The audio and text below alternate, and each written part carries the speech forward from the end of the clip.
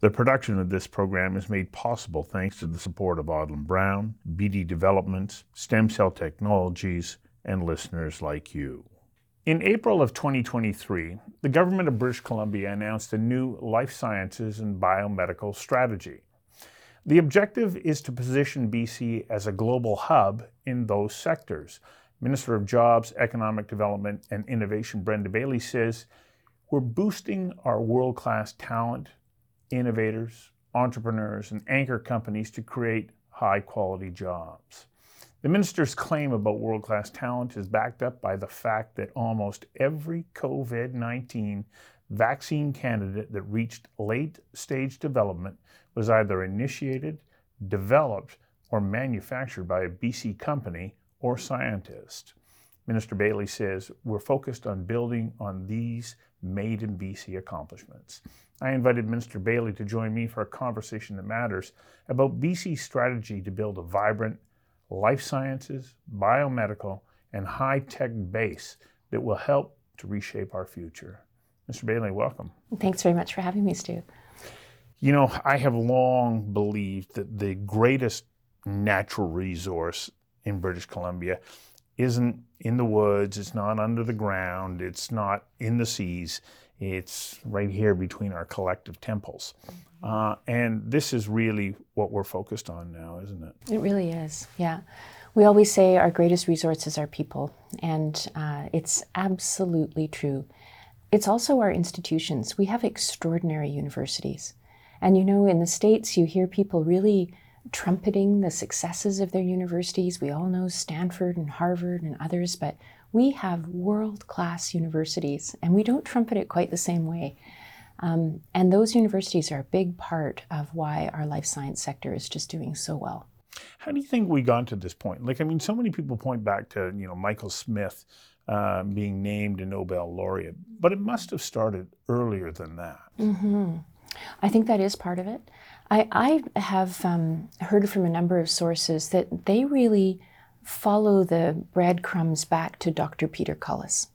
Dr. Peter Cullis is not yet a Nobel Prize winner, although some people think that that might be something in the future, knock on wood. Yeah, but just awarded the Order of British Columbia. So. But just awarded the Order of British Columbia for his work on nanolipid particles, lipid nanoparticles, LNP. And UBC is really, I know we say this a lot, hitting above its weight, but it's very true.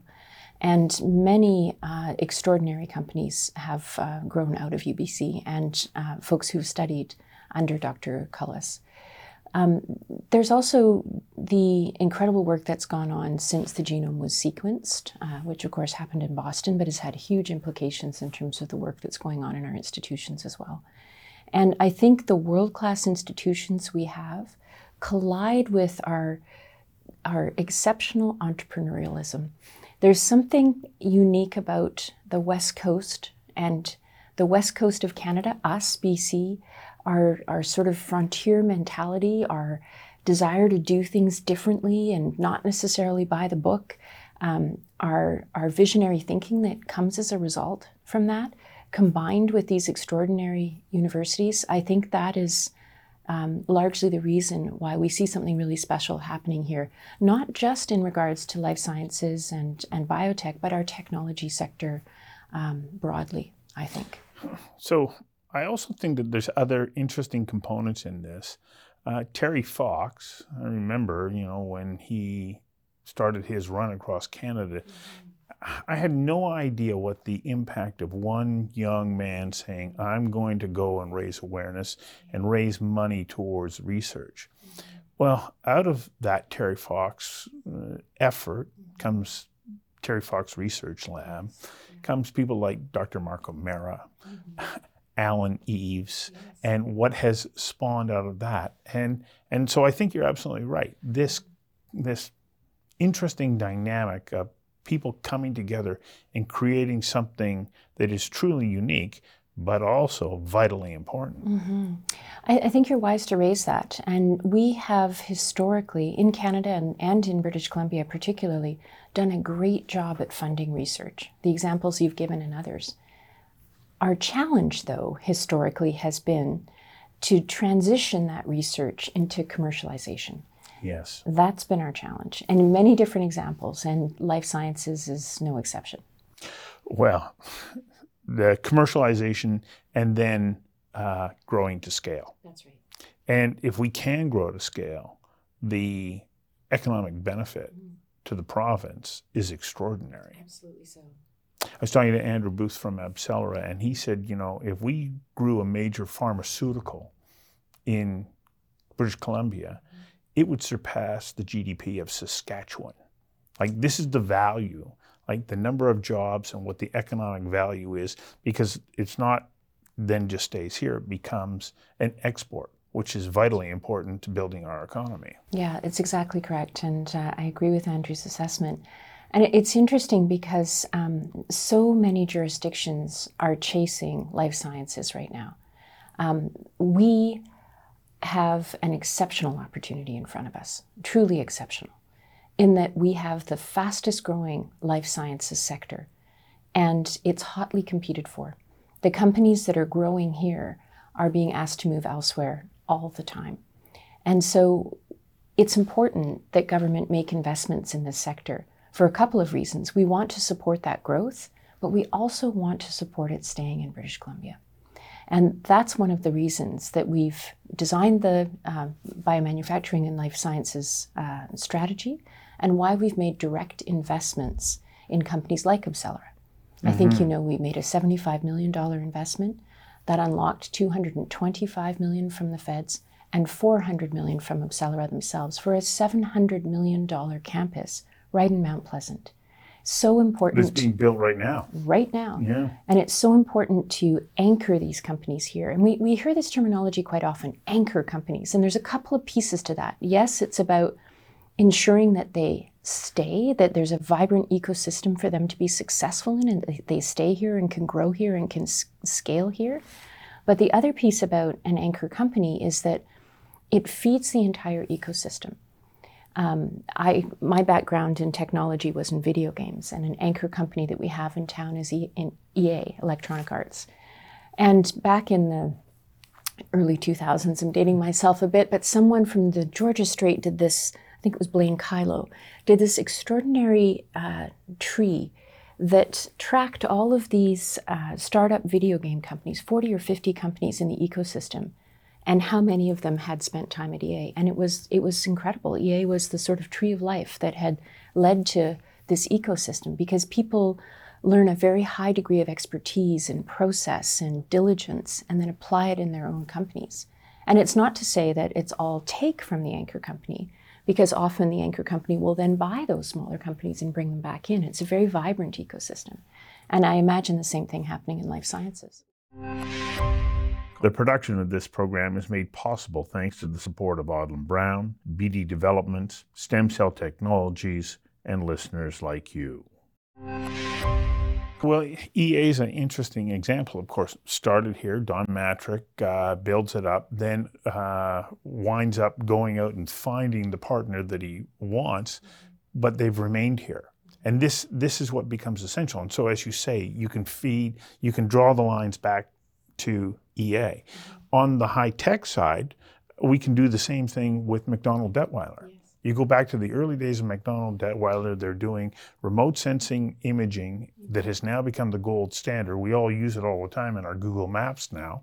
But the number of people who had worked in those organizations that wound up creating other organizations, and on and on and on. So this is why it's important. What in particular, though, can your government do to help remove some of the barriers that ensure that they will stay here? Because we don't always have the best tax advantage, and not just for the company, but when you start to get employees that make a lot of money, they face some challenges too. And do they deserve that we pay attention to that because it's such a competitive environment? Or do we say, well, that's part of the price of being here in British Columbia? The way that I look at this question is that I think looking at tax isolated by itself doesn't tell the whole picture. We have a competitive tax environment. We're not the cheapest, we're not the most expensive, we're competitive. But I think it's a matrix. I think it's taxation. I think it's access to talent. I think it's good governance. You know, I'll share a story that struck me as shocking. A few weeks ago, I was talking to a hydrogen company, and I was concerned about whether the IRA in the US, the Inflation Reduction Act, would attract them and pull them away from our ecosystem in Burnaby, what's being referred to as Hydrogen Valley. Yes. And they said no, they weren't going to the US because they weren't convinced that the government was stable. What a shocking statement that is. You know, and I don't want to debate that topic. I'll leave that to other folks, but I think that good governance is an important part of this measure, stability, predictability. There are many things that people look at when they're choosing where to stay and where to grow their companies. It's not just tax. And we've got a number of different tools in our disposal to assist with that. So for example, since we came into government, we've put 2,900 new tech seats in our universities. We've got another 3,000 coming. Investing in people and training is deeply, deeply important. Part of our strategy in the biotech strategy is to stand up a national biotech training center, which we've done in collaboration with the federal government. It'll be training 750 wet lab specialists every year using the Castles training program from Ireland. These are important inputs that people consider when they're looking at growing their companies here. You touched on an interesting point about governance. In a book published last year by the Trilateral Commission called A New Spirit of Capitalism, the authors point to the fact that without that stable governance model where the private sector says, okay, I know that these are the rules and that they're going to be there for the next 15 to 20 years. Then I know that my investment in what it is that I'm trying to build is going to be within a regulated environment that I can trust isn't going to keep shifting all the time. Exactly so. Yeah, that's absolutely true. So you touch on Ireland. I mean, we take a look at the model of what Ireland has been able to do over the last 30 years. They have become one of the global powerhouses in the development of this very sector. Yes. What can we learn from them? We've learned a lot from Ireland, actually. The example I just gave of the National Biotech Training Centre, we've taken the Irish training materials and are applying them. They've got a tremendous amount of expertise, and there are many people from Ireland that are now working in our ecosystem. Ireland has, they're about the size that we are, and the size of this sector is extremely oversized. So they've done a very, very good job of growing the sector, and they understand that these are very well-paying jobs, and there are benefits to their community as well. And I think that's really important. When we look at a $75 million investment in a private company, it's correct for our voters, for my constituents, to ask me, why should the nickels from my pocket go into that? And there's a lot of answers for that. One, it's going to help grow our economy broadly. You know, I think that British Columbia's economy is changing quite rapidly right now in terms of what the traditional sources are. And forestry is always going to be deeply important to us. Forestry is important. Sustainable forestry will always continue. But we are seeing a shift in terms of the number of people employed in traditional industry and where we're going in the future, which is a knowledge-based economy. They're not really as separate as they sound. We can talk more about that. But the opportunity for us to grow this sector and have it become a very valued component of our economy is strong, and that's good for everyone. These are well-paying jobs. But on top of that, as part of our biotech strategy, we also have a commitment to additional clinical testing, clinical trials, and first stage clinical trials. We don't do that many level 1 clinical trials in British Columbia. It's later on. And those early stage clinical trials are very, very meaningful for folks who can access them. These are the Hail Marys. And it's got real world implications on people's lives when they're unwell. So there are major benefits to these investments, not only in terms of the economy, but in a very personal way for people who are struggling with illness. The production of this program is made possible thanks to the support of Odlum Brown, BD Developments, Stem Cell Technologies, and listeners like you. Going back to Ireland, I did an interview with the person who heads up the, their outreach program, their economic development around biotech. And he pointed out two things. We go out of our way to make sure that those wet labs that you're talking about are pretty much ready to go before we're going to start to court somebody to come into Ireland. And I don't know that they're as focused on the homegrown strategy that we are. Like they try to attract international companies to come in, but they say, but here's the trick. We don't do it all just around Dublin. We've moved it out to a wide variety of other communities in the country. One, because we don't want to have such a concentration of wealth in Dublin that it drives the cost of everything through the roof. And it's a distribution of economic opportunity into other communities. And I wonder whether or not there is possibilities like that within British Columbia. I am very interested in that. I think it's really important that we ensure that opportunities are spread throughout British Columbia. This is something I spent a lot of time thinking about. I'm particularly interested in helping tech companies explore opportunities outside of Metro Victoria and Kelowna, which are our current 3 tech hubs. And I think there's tremendous opportunity. And part of that is about what you've identified, that the pressures on cities are already very high. Part of it is about just equality of opportunity.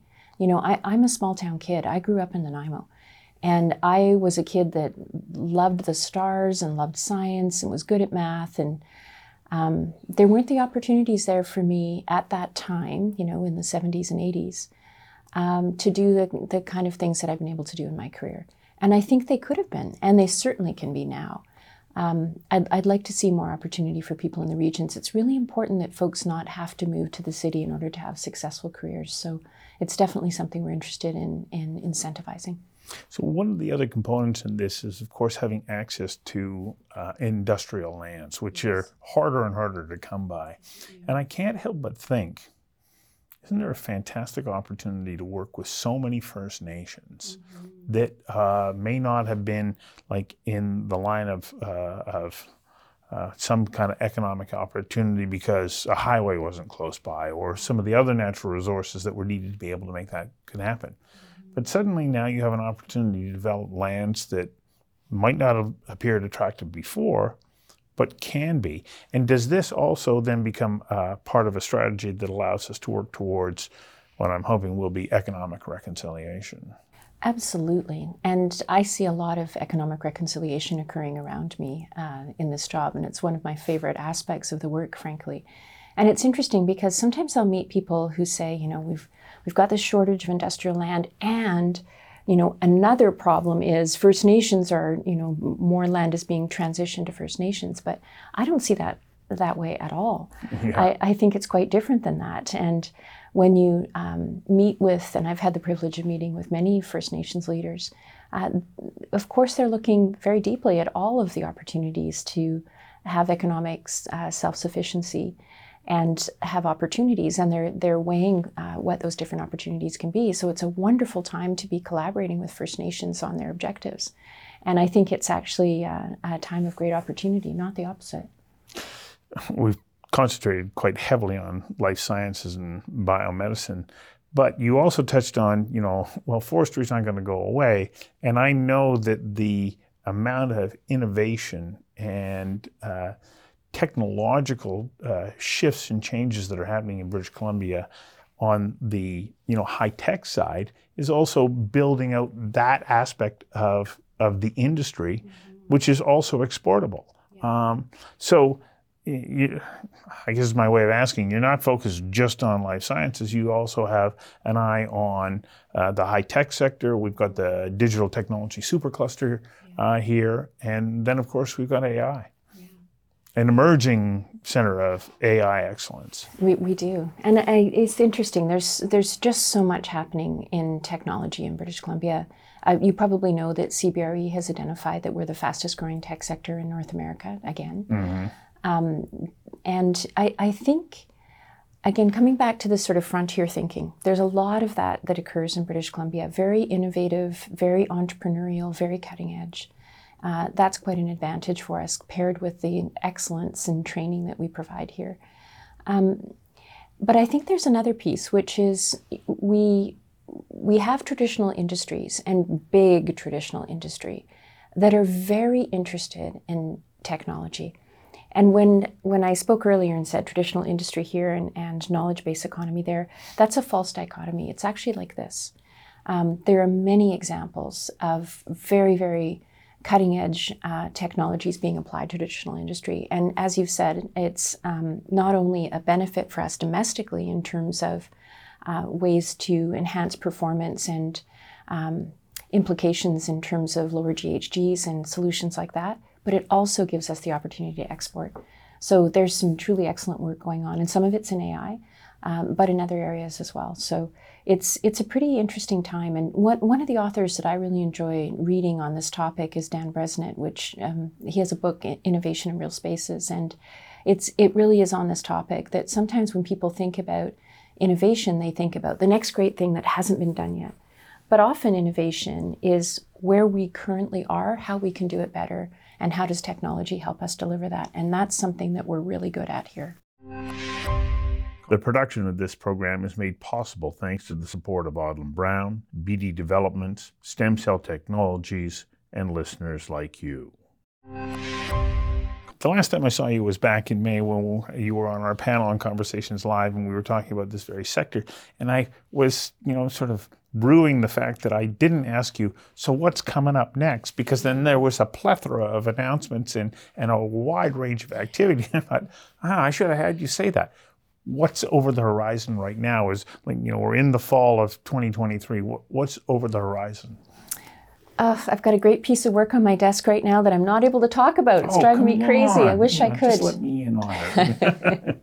I'll tell you what, as soon as we're ready to launch, I'll come back and do another session on it. But it is, it's a piece of work that's important, and I really focused on pulling together the different aspects of our economy and seeing it in a cohesive way and helping drive forward. So there's a lot of work going on, and it's just an exciting time to be in government, frankly, because there are so many truly deeply innovative pieces of work happening across our economy.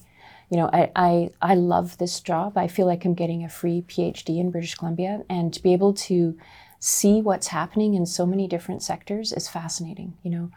Our hydrogen sector, for example, we've got the nickname of Hydrogen Valley now, similar to Silicon Valley, because 55% of all hydrogen companies in Canada are based here in BC, and most of them in Burnaby. Ballard being an anchor company, but many others. I recently toured Cellcentric, which is a German and Swedish-backed company that are solving for using hydrogen for really, really large shipping challenges, and having tremendous success. Many other hydrogen companies as well. So there's just a lot happening in the ecosystem right now, and it's a very exciting time. It really is. I'd love to talk more about hydrogen because it blends perfectly with everything, helps to lower the GHG of every fuel that gets burned. The remarkable opportunities for people of all backgrounds and ages in the sector. I mean, it's incredible. But I'm out of time. Maybe we'll have to have you come back another time. But your comments are really valid, because really when you look at the economic plan that we've rolled forward, it's focused on two things: sustainability and equality, right? Access for everyone to have well-paying jobs and successful careers, and sustainability. And those two pieces are rolling out very nicely in British Columbia. Okay, I'll go a moment longer here because I remember in a conversation that I had with Maria Clave, who's the president of Harvey Mudd College down in Claremont, California, that she comes out of UBC and went on, was at Princeton University on the board of Microsoft for years and has made incredible gains in making sure that there's gender equality within Harvey Mudd is a world leader. Yep. In computing sciences. And she said, but here's the amazing thing is, it's not just for those who are entering careers right now. She said, you could be wrapping up one element of your career. You can go back to school for a year or two, and like that, you're programming. And so the opportunities exist for everybody in this sector, and it's very true. Jobs. It's very true. They're very good jobs. And we've just rolled out the Future Ready Skills Program. It's a $343 million commitment. That's not true. It's $483 million commitment that's about helping people train for the jobs of the future. And included in that is 400 micro-credentials. So people can take a 12 or 18-week course and actually transition from one area of the economy to another, or build on something that they're currently doing and become better at it. So it's a really interesting time, and if people are looking to make a transition in their career, this is a good time to do it. Well, you are in an exciting part of our government. I sure am. Yeah. I really am. Yeah. Thanks for your time today. Thanks very much for having me. Thank you for listening, and please visit conversationsthatmatter.ca and become a subscriber. And thank you to Audlin Brown, BD Developments, and Stem Cell Technologies for their support.